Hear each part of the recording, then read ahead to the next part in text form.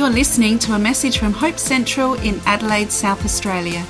If you would like to know more about Hope Central or any of our ministries, please visit hopecentral.org.au.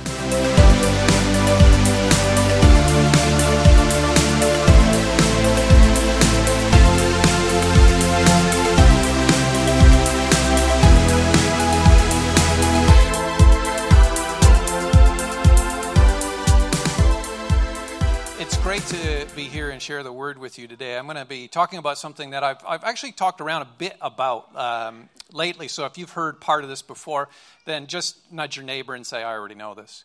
We're going to be talking this month about taking care of one another and the world. And the reason that we're talking about it is because we have this vision that Jesus gave us for the year that really is all about our church being a really healthy church. And how would you define a healthy church? Well, what we've decided to do is use the last 3 stories that Jesus told before his crucifixion as a picture. Because you know some people are really dumb, you got to draw them a picture. And I think sometimes we're just really dumb. We just don't get it. He talks about it, he teaches about it, and he's like, what do I do? I've got to give him a picture. So he paints this picture, and the pictures of 10 virgins, 5 wise, 5 foolish. And it's a picture of how much do you love Jesus. Because if you don't really love him, you don't care. You just don't pay attention. And then we got the parable of the talents, where people are given different amounts that they can invest. And it's like you're given an ability to change the world, to make the world a better place. And some people use it well, and other people bury it. And you're really unhealthy if you're just burying who you are. But you're really alive if you're really using what God made you to be to make the world a better place. And then the last parable he tells is the parable of the sheep and the goats. And we're going to get into that today, because that parable is really a picture about, do you really care about other people? It's really as clear as that. Today, I'm going to be asking this particular question, which is, who is our we? Now, last night, I was over with some of my family. I went to have dinner at Lily and Lockie's house because we are part of her we. So she cooked for us. It was fantastic. I was sitting there watching the Crows versus Port with my son-in-law, Lockie. Now, we are family until the game started. And then he just couldn't get it. Like something went wrong with his brain. He was standing up at the wrong times. He was cursing the wrong team. It's like his brain just fried. We were family, and then he became my enemy. But it's interesting how you define who is your we, because not one person on that Crows team would pick Lockie out of a crowd. If they saw him walking past, they wouldn't go, oh, it's Lockie. He's part of us. They would ignore him. Now, Port Adelaide would likewise ignore me. They wouldn't have any idea who I am. But I feel connected to them. They are my we. Now, I want you to take that idea into this story that Jesus tells. He says, when the Son of Man comes in his glory and all the angels with him, he's going to sit on his glorious throne. And before him will be gathered all the nations. And he will separate people from one another as a shepherd separates the sheep from goats. And he's going to place the sheep on his right and the goats on his left. Now, here's the definition of the sheep. It says, the king will say to those on his right, come, you who are blessed by my Father, inherit the kingdom prepared for you from the foundation of the world. Because I was hungry, you gave me food. I was thirsty, you gave me drink. I was a stranger, you welcomed me. I was naked, you clothed me. I was sick, you visited me. I was in prison, and you came to me.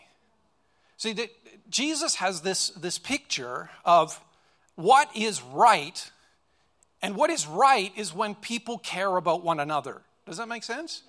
Like he's just like, the definition of my sheep, a healthy sheep, is that when there's a problem there, when there's a sickness there, when there's a consequence there, when there's a pain there, that the people that are part of your family actually do something. Doesn't it make sense? Like it's completely understandable. And then they ask him saying, Lord, when did we see you hungry and feed you, or thirsty and give you a drink? When did we see you as a stranger and welcome you, naked and clothe you? When did we see you sick or in prison and visit you? And the king will answer him and say, As you did for one of the least of these my brothers, you did it to me. And then it's almost like a dark cloud comes in. Jesus' voice goes lower.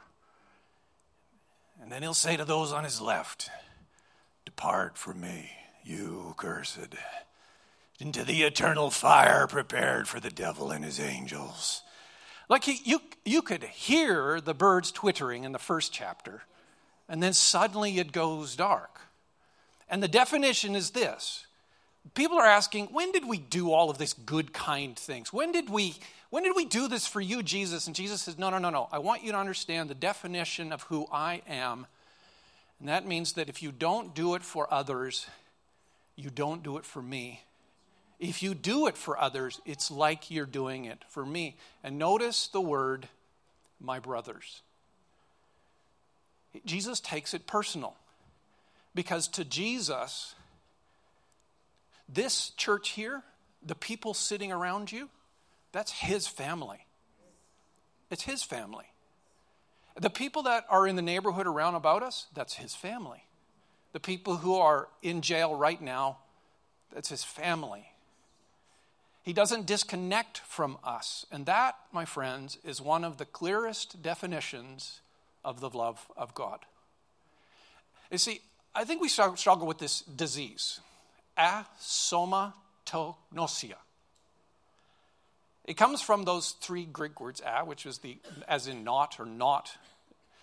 Soma means body, gnosis means no. See, with some people, what happens is because of either a health of their brain or maybe a stroke, the perinatal part of their brain can get knocked out and it no longer functions and they no longer recognize parts of their bodies. It's very interesting when they interview these people, they'll say, like, this arm is not my arm. And there's nothing that any doctor can convince them that this is actually their arm because they don't recognize that that is part of their body. Can you imagine how dangerous that would be if you're walking around with parts of your body that you don't think are yours? I mean, interesting, when they do the studies about it, that oftentimes when they say, well, then whose arm is that? If it's a man, he'll say, it's my wife's or my daughter's. And if it's a woman, they'll say, it's my husband's or my son's. So it's kind of me, but not me at the same time. Do you think that wouldn't it be a weird experience if you lost a sense of connection with your own body? How unhealthy that would be? So this is it. Jesus said, if you lost a sense of connection with other people, you're suffering from a pretty severe mental health problem. Now, why would we need to be told to care for other people? I take this great commandment, which describes the two rules for life, which is love God and love people. Jesus said to them, you shall love the Lord your God with all your heart, soul, mind, and strength. This is the great and first commandment. The second is like it, you shall love your neighbor as yourself. These are the two most obvious things to do, right? Why are they the two hardest things to do? I mean, what do you love? I mean, Lockie loves the crows. But they're full of faults. There are some who have the most ridiculous hairstyles. There are problems galore, but yet he loves them. But there is not one fault with God at all. Is there anything more beautiful than God? Anything more lovely? Anything more joyous? If you saw the face of God, wouldn't it blow your brain? Why would you have to be told to love God? I don't know. Why do you have to be told to love your neighbor? Why is it so hard that we need to be given instructions? You know, Paul says to the Galatians, the whole law is fulfilled in one word, and then he gives us 7. You shall love your neighbor as yourself. But then he says, no, you know what we are? If we bite and devour one another, watch out that you're not consumed by one another. Does anybody know that we're living in a consumer society? We eat the rest of the world. We don't care about them. We want to use them as food for ourselves. It's obvious. Many times in the scriptures, this obvious thing is dropped in. Ephesians chapter 5, Paul's talking about husbands and wives, and he says this obvious logic. He says, in the same way, husbands should love their wives as their own bodies. Because he who loves his wife loves himself. Like, why would you hate your wife? She's you. Why would you starve yourself? Why would you hurt yourself? Why would you insult yourself? That does not make sense. You are bonkers. No one ever hated his own flesh, but he nourishes and cherishes it, just as Christ does the church, because we are members of his body. So there is this automatic, of course. Turn to your neighbor and go, of course. Of course. Of course. Here's another, of course. 1 Timothy chapter 5, verse 8, he says, if anyone does not provide for his own relatives, especially for the members of his household, he's denied the faith. He's worse than an unbeliever. Tough words. But the reality is, if you have to be told to take care of your mom, there's something wrong with you. I don't care if your mom is a pain in the backside. She's your mom. Matthew chapter 5, Jesus says, if you love those who love you, what reward do you have? Don't even tax collectors do the same. Okay, you put in the word tax collector. Jesus chose a charged word, tax collector, meaning somebody who's a betrayer, a ruiner of community, somebody who's not worth the time of day, someone who's a bad, cast as the villain in every movie. Even the worst of people love other people who are like them. If you have a drug dealer who has a mom, he's going to take care of his mom. Because they get it, right? He's saying, it's weird that we love our own and then don't love other people. So, who is our own? We're going to be talking about the parable of the Good Samaritan today. To ask the question, which is raised in the parable, who is my neighbor? Now, this isn't one of those Abbott and Costello routines. I don't know if you've ever heard of Abbott Costello. They did this sketch called Who's on First? And I said, who's on first? Yes. Well, what's his name? Who?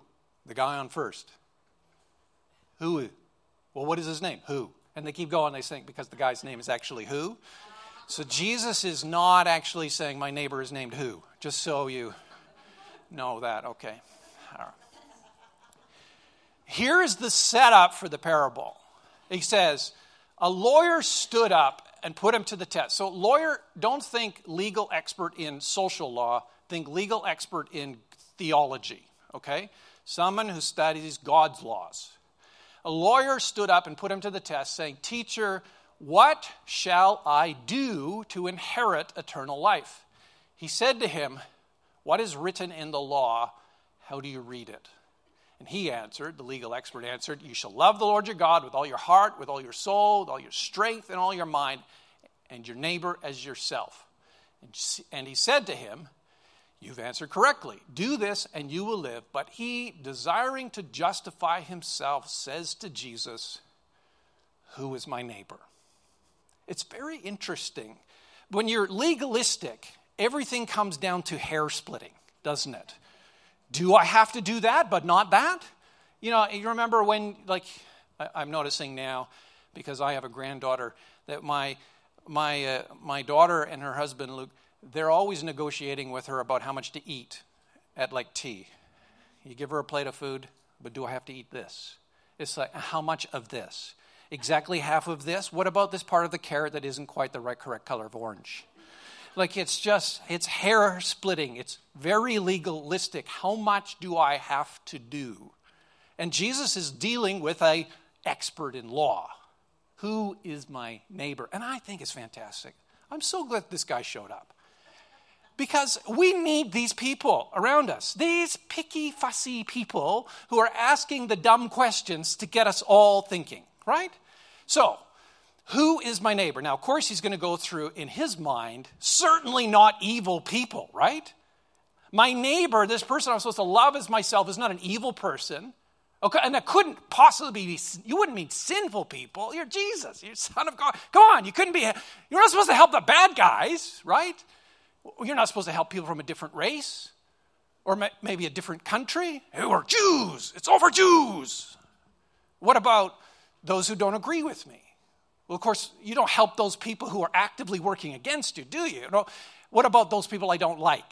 Certainly I don't have to love the people I don't like, do I? And then probably, what about people who don't never help me?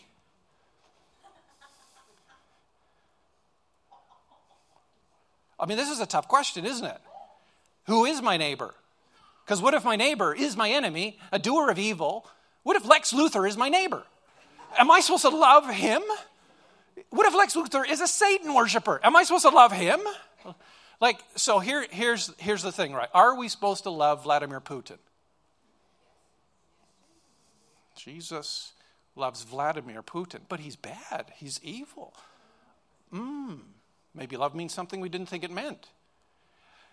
But you could go through the list of things about reasons why you should love somebody from a legal standpoint, and Jesus is not going to talk about that at all. In fact, that's actually not how love works. So, who is your version of we? If I was to ask you today, and you say, we won, we're doing well, the economy is working good for us, who do you mean? Your we is you ask the question then about who's included in your you. Is it the place that you were born, your family, your race, your team, your group, your peers? Are you Canadian? Hands up. Lonely room. Are you Australian? Plenty here. Yes. Are you an Asian? African? Are you a nurse or a poet? Are you a surfer? Are you an emo? Who is your we? Who is your version of us? It's a very interesting thing, I think. Every time the Olympics come around, I have a great deal of difficulty because I don't know who to cheer for. Fortunately, Canada is good at winter, Australia at summer. Not much of the vice versas. So whenever I'm watching an Olympics, there's usually one country that I can cheer for and say, we won! We got the gold medals! And I think sometimes those athletes would love to come to us in our lounge rooms with our, soft fizzy drinks and our chips that we are consuming the whole time as we watch them, the athlete, do the work. And when we shout, we win! I'm sure the athletes would go, you were not there. You did not get up at 4 a.m. and swim laps in the pool. I did not say you there one time. You're fat and you're sitting on a couch and you think you won something. But weirdly, we connect, don't we? We feel like we're part of something. Whenever I hear something about an international deal that goes on, if it's in the favor of the Canadians, I think it's a great deal. Doesn't matter who else it is. Australia, too bad. Because they're my we. I can't get it out of my head. So, the Pharisees thinks, who is my neighbor? He's really thinking, I want to choose my neighbor. And here's the thing. We all think we do. We all think we can choose our neighbor. We want to find merit in our neighbor, those who deserve our help. And we invite into our version of us because we picked them to be. Now, Jesus is telling this parable because we are wrong to think that. But we don't know how we're wrong. So Jesus has to tell us a story. Jesus replied, a man was going down from Jerusalem to Jericho. Now, in case you don't know, in that time, these people would have known this. Jericho is very close to the level of the Dead Sea, which means it's actually below sea level, the city of Jericho. It's really low. And Jerusalem was picked for this wonderful place to have a capital city because it's on top of a hill. So it's like actually thousands of meters difference. And to go down to Jericho, you're literally going down a mountain path. And it's dangerous. Twists and turns, lots of places for robbers to hide. So it was a terrible place. And at the bottom, it's like the gangland. Jericho is the worst city at that time. So he knows he's walking into danger, going down. He fell among robbers who stripped him and beat him and departed, leaving him half dead. Now, by chance, a priest was going down that road. When he saw him, he passed by the other side. Nice. So likewise, a Levite, when he came to the place and saw him, he passed by on the other side. Notice what Jesus does in the story. He doesn't pick Bob the butcher. He's not talking about Sally the hairdresser. He picks a priest and a Levite. Two people that you would think are like God. People who would have some kind of education about being godlike. You might as well say the minister and the priest. The nun or the Christian social worker. Pick anything you want. You're supposed to read. These people are supposed to be like God. And what do? Well, they just walk by. But then a Samaritan, and Jesus is always telling stories with charged characters. A Samaritan is like an outsider, somebody who is a half-caste. And in that culture, half-caste was worse than no caste.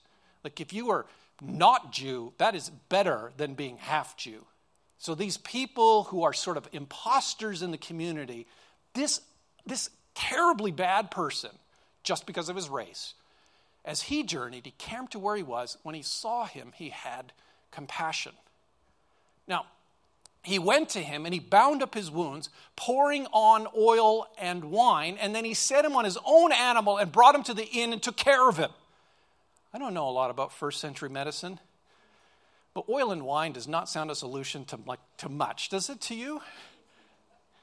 Like imagine if you were in a car crash, an ambulance pulls up and they pull out the bag, a keg and some oil. What are we going to do with that? Like I think, he's hurt, let's get some wine in him. And he's really drunk, now you got a drunk guy. So what do you do with a drunk guy? Well, you oil him all up. Oil him, get him nice and slippery. Let's get him slippery. It's wrong. There's too much friction here. His skin is dry. Let's oil them all up. Anyway, we got moisturizer. Let's lubricate. And then you got to try to get him on your donkey. You got a drunk, slippery guy trying to get on a donkey. I think that would just be so funny, wouldn't it? Oh, he's over the other side again. Oh, he's landed on his head. Oh, well, more oil, more wine. Whoa, he slipped off again. More oil, more wine.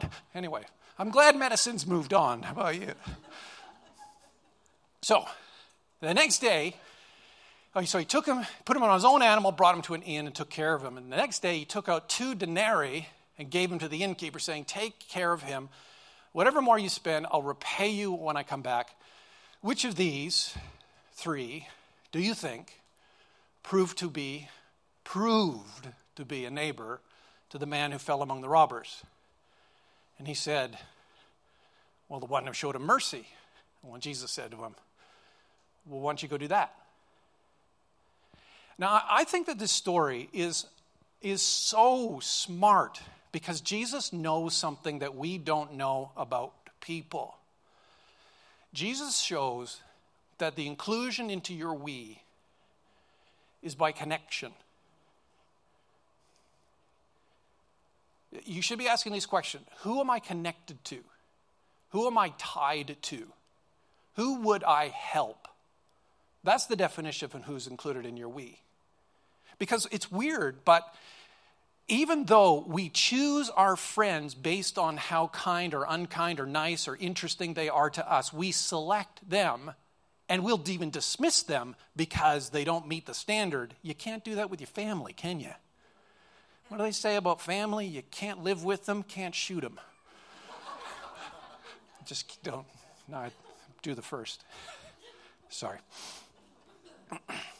It's interesting that the people we are so deeply connected to, it goes beyond merit.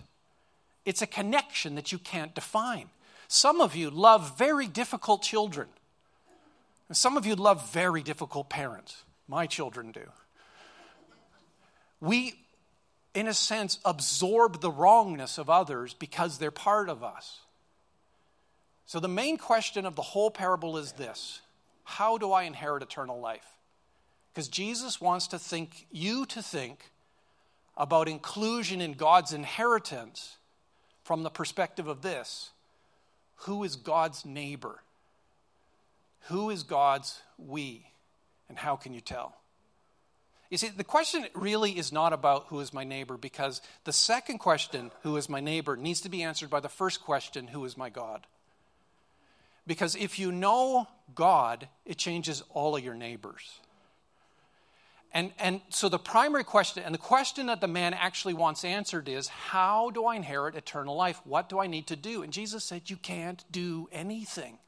I mean, some of you here, you are religious people, whether you know it or not, because you're always trying to do something to be included in God's family.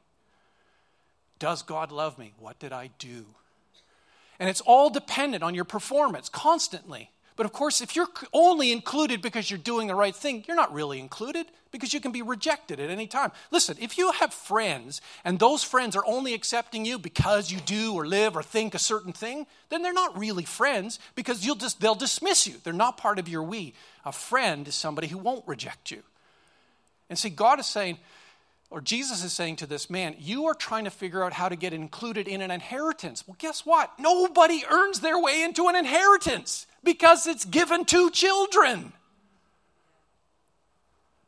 So how can you tell that you're part of God's we then? Well, God's we is clearly the one that God rescues.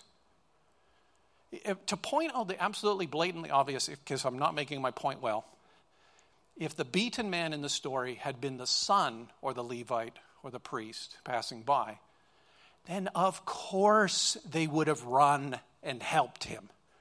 Right? Would you? You know, it doesn't matter how holy you think you are, I don't want to get the blood on me, I'll be unclean. If they're your child, you run to the rescue, right? Because they're your we. Not long ago, we were out, it was like a public holiday, and we, like most of our family, were all out down at the beach, and there's this giant play equipment thing all fenced off, and the kids are all playing, and so my granddaughter is in there playing with all the other kids. And it's, you know what it's like when the playground is like 2 or 3 kids, it's easy, you can keep an eye on them. But when it's like 50 kids, you're like, what's going on here? And I'm like, I don't know what it is when you're a grandparent. You're just more vigilant, right? Every child is a potential terrorist that could hurt mine. You know, and like, are you okay climbing that? Do you need me to help you move? You know, like, she could almost play on the play equipment with me moving her arms and legs. You know what I'm saying? I just want to make sure she's safe the whole time. So I'm in there. It was my turn. It's in the zone, and I'm like following her around and doing everything. And then this kid falls off the play equipment, this other little boy. Plunk on the ground. I didn't think it was a debilitating injury. No, don't call the ambulance. It was just normal childhood trauma, falling off play equipment. And he's crying. And every other parent that was doing what I was doing in the playground, I'll go like this. There's a kid here. There's a crying child here. Who is this child's we? Now, if I went up, a strange 50-year-old man, trying to play with children in the playground. That's not on. It is not on. So I'm like, what do I do here? I can't intervene. I don't want to be like a predator. I don't want to, give the wrong scene. So I just got to, so I'm just like, well, who is this? Kids, we. Because if you are the we of the Father in heaven, then he rescues you. And that's how you know that you're the neighbor of God, because he rescues you. Now, here's the problem. Every other religion in the world thinks you work for the favor of God. Christianity is the only one who says that you know you're God's because he saves you. Because you admit that you are not good enough and he loves you anyway. And it's that saving that changes your heart so that you go, I guess I'm his. It's not what you do, it's what you didn't do and were forgiven for that helps you know, oh, God's my Father. God cares. He loves me. And you're always included from that moment on because it changes your definition of we. Jesus puts a Samaritan in the story because everyone would have seen him as a definite outsider, but he didn't act like an outsider. He said, your pain is my pain. Your trial is my trial. Your fate is my fate. The person who acts like the neighbor is the neighbor. So, to answer the question, I was hungry, you gave me food. I was thirsty, you gave me drink. I was a stranger, you welcomed me. I was naked and you clothed me. I was sick and you visited me. I was in prison and you came to me. Why did the sheep help and why didn't the goats help? Well, Jesus said, he'll answer them saying, truly I say to you, as you did not do it to one of the least of these, you did not do it for me. Because for me equals for them. Because to Jesus, they're his family. They're his. If we are his, then they are us. And that's why I think that we have a submatagnosia. We've forgotten. Why don't we get involved in the needs of other people? Because we've forgotten that they are us. They are us. Can I tell you one more story? There's a story in the Bible that is defined as one of the best stories to show Solomon's wisdom. There's not very many stories of Solomon's wisdom that are registered, but this one is. And what happens in the story is this. 2 prostitutes are living in the same house. They both fall pregnant. They both have babies. But during the night, one of the babies dies.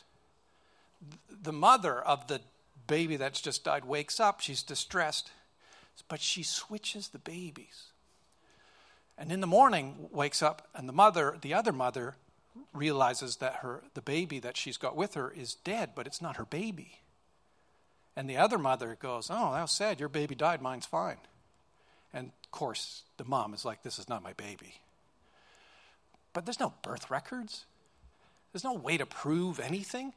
Now it's arguments among people who, basically, they've got no legal help. So they go eventually to King Solomon. And Solomon goes, I can figure this baby out. Get it? Figure the baby. Anyway, he pulls a sword out. He says, it's really simple. We'll just chop this baby in half and give half to each of you. Ready, set. Now, what he knows is this. The real mom will do anything to save the baby in that moment.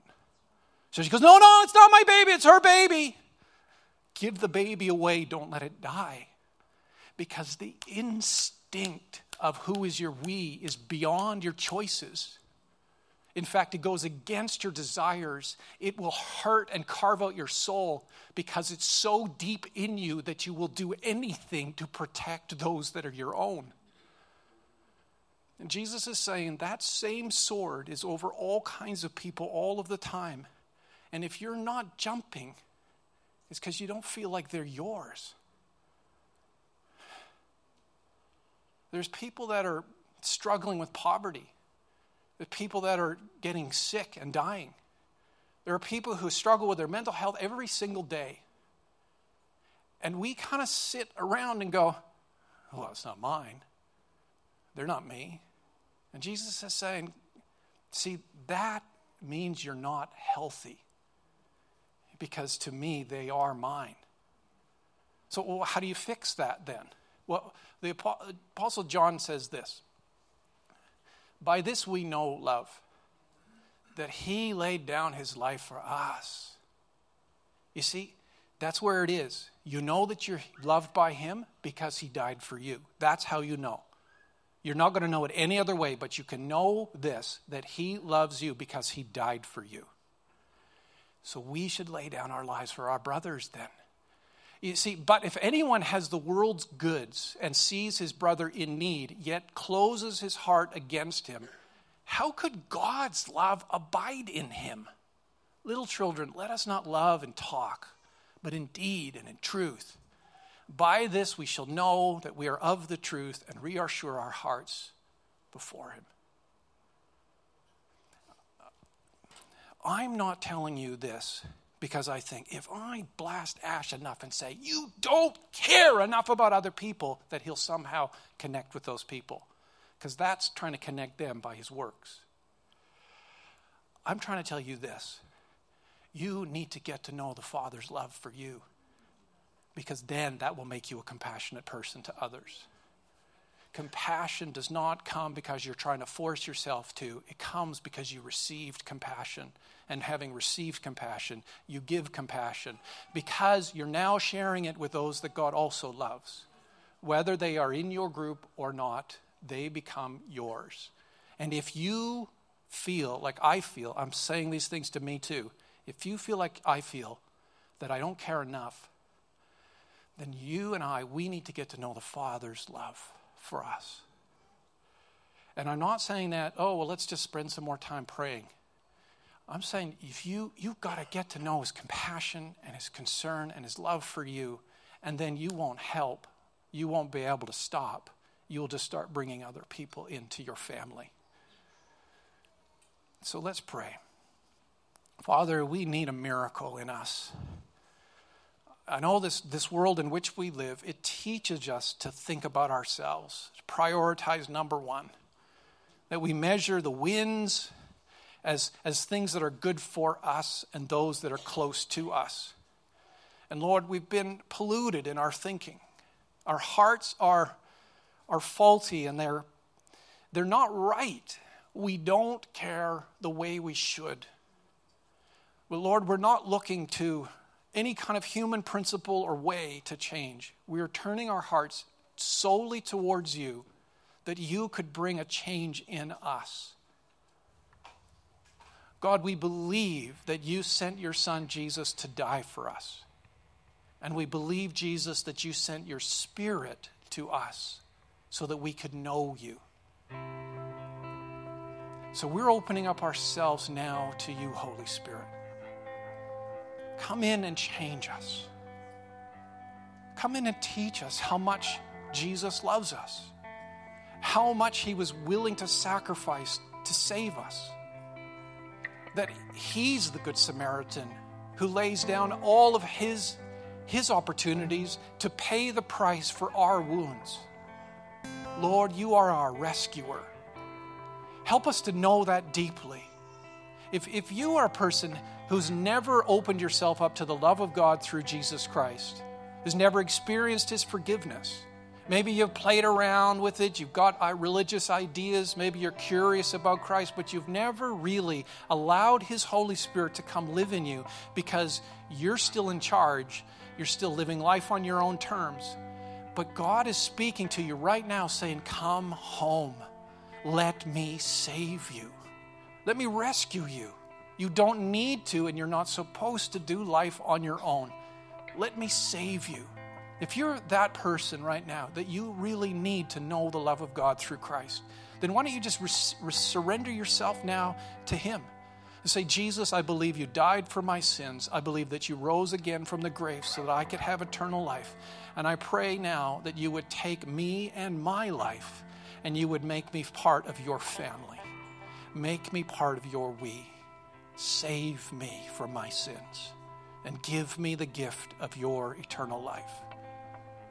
And Lord, for all of us here today, we are human people who need to know and to be changed by the love of God every day. So we're praying, Lord, that you would move in our hearts, move in our minds, move by your Spirit, Lord, in us.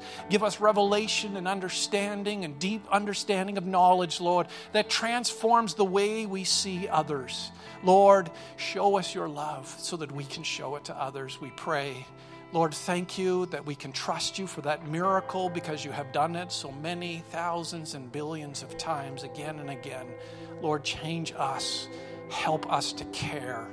Give us beating hearts that love our brothers and sisters no matter who they are. We pray in Jesus' name. Amen.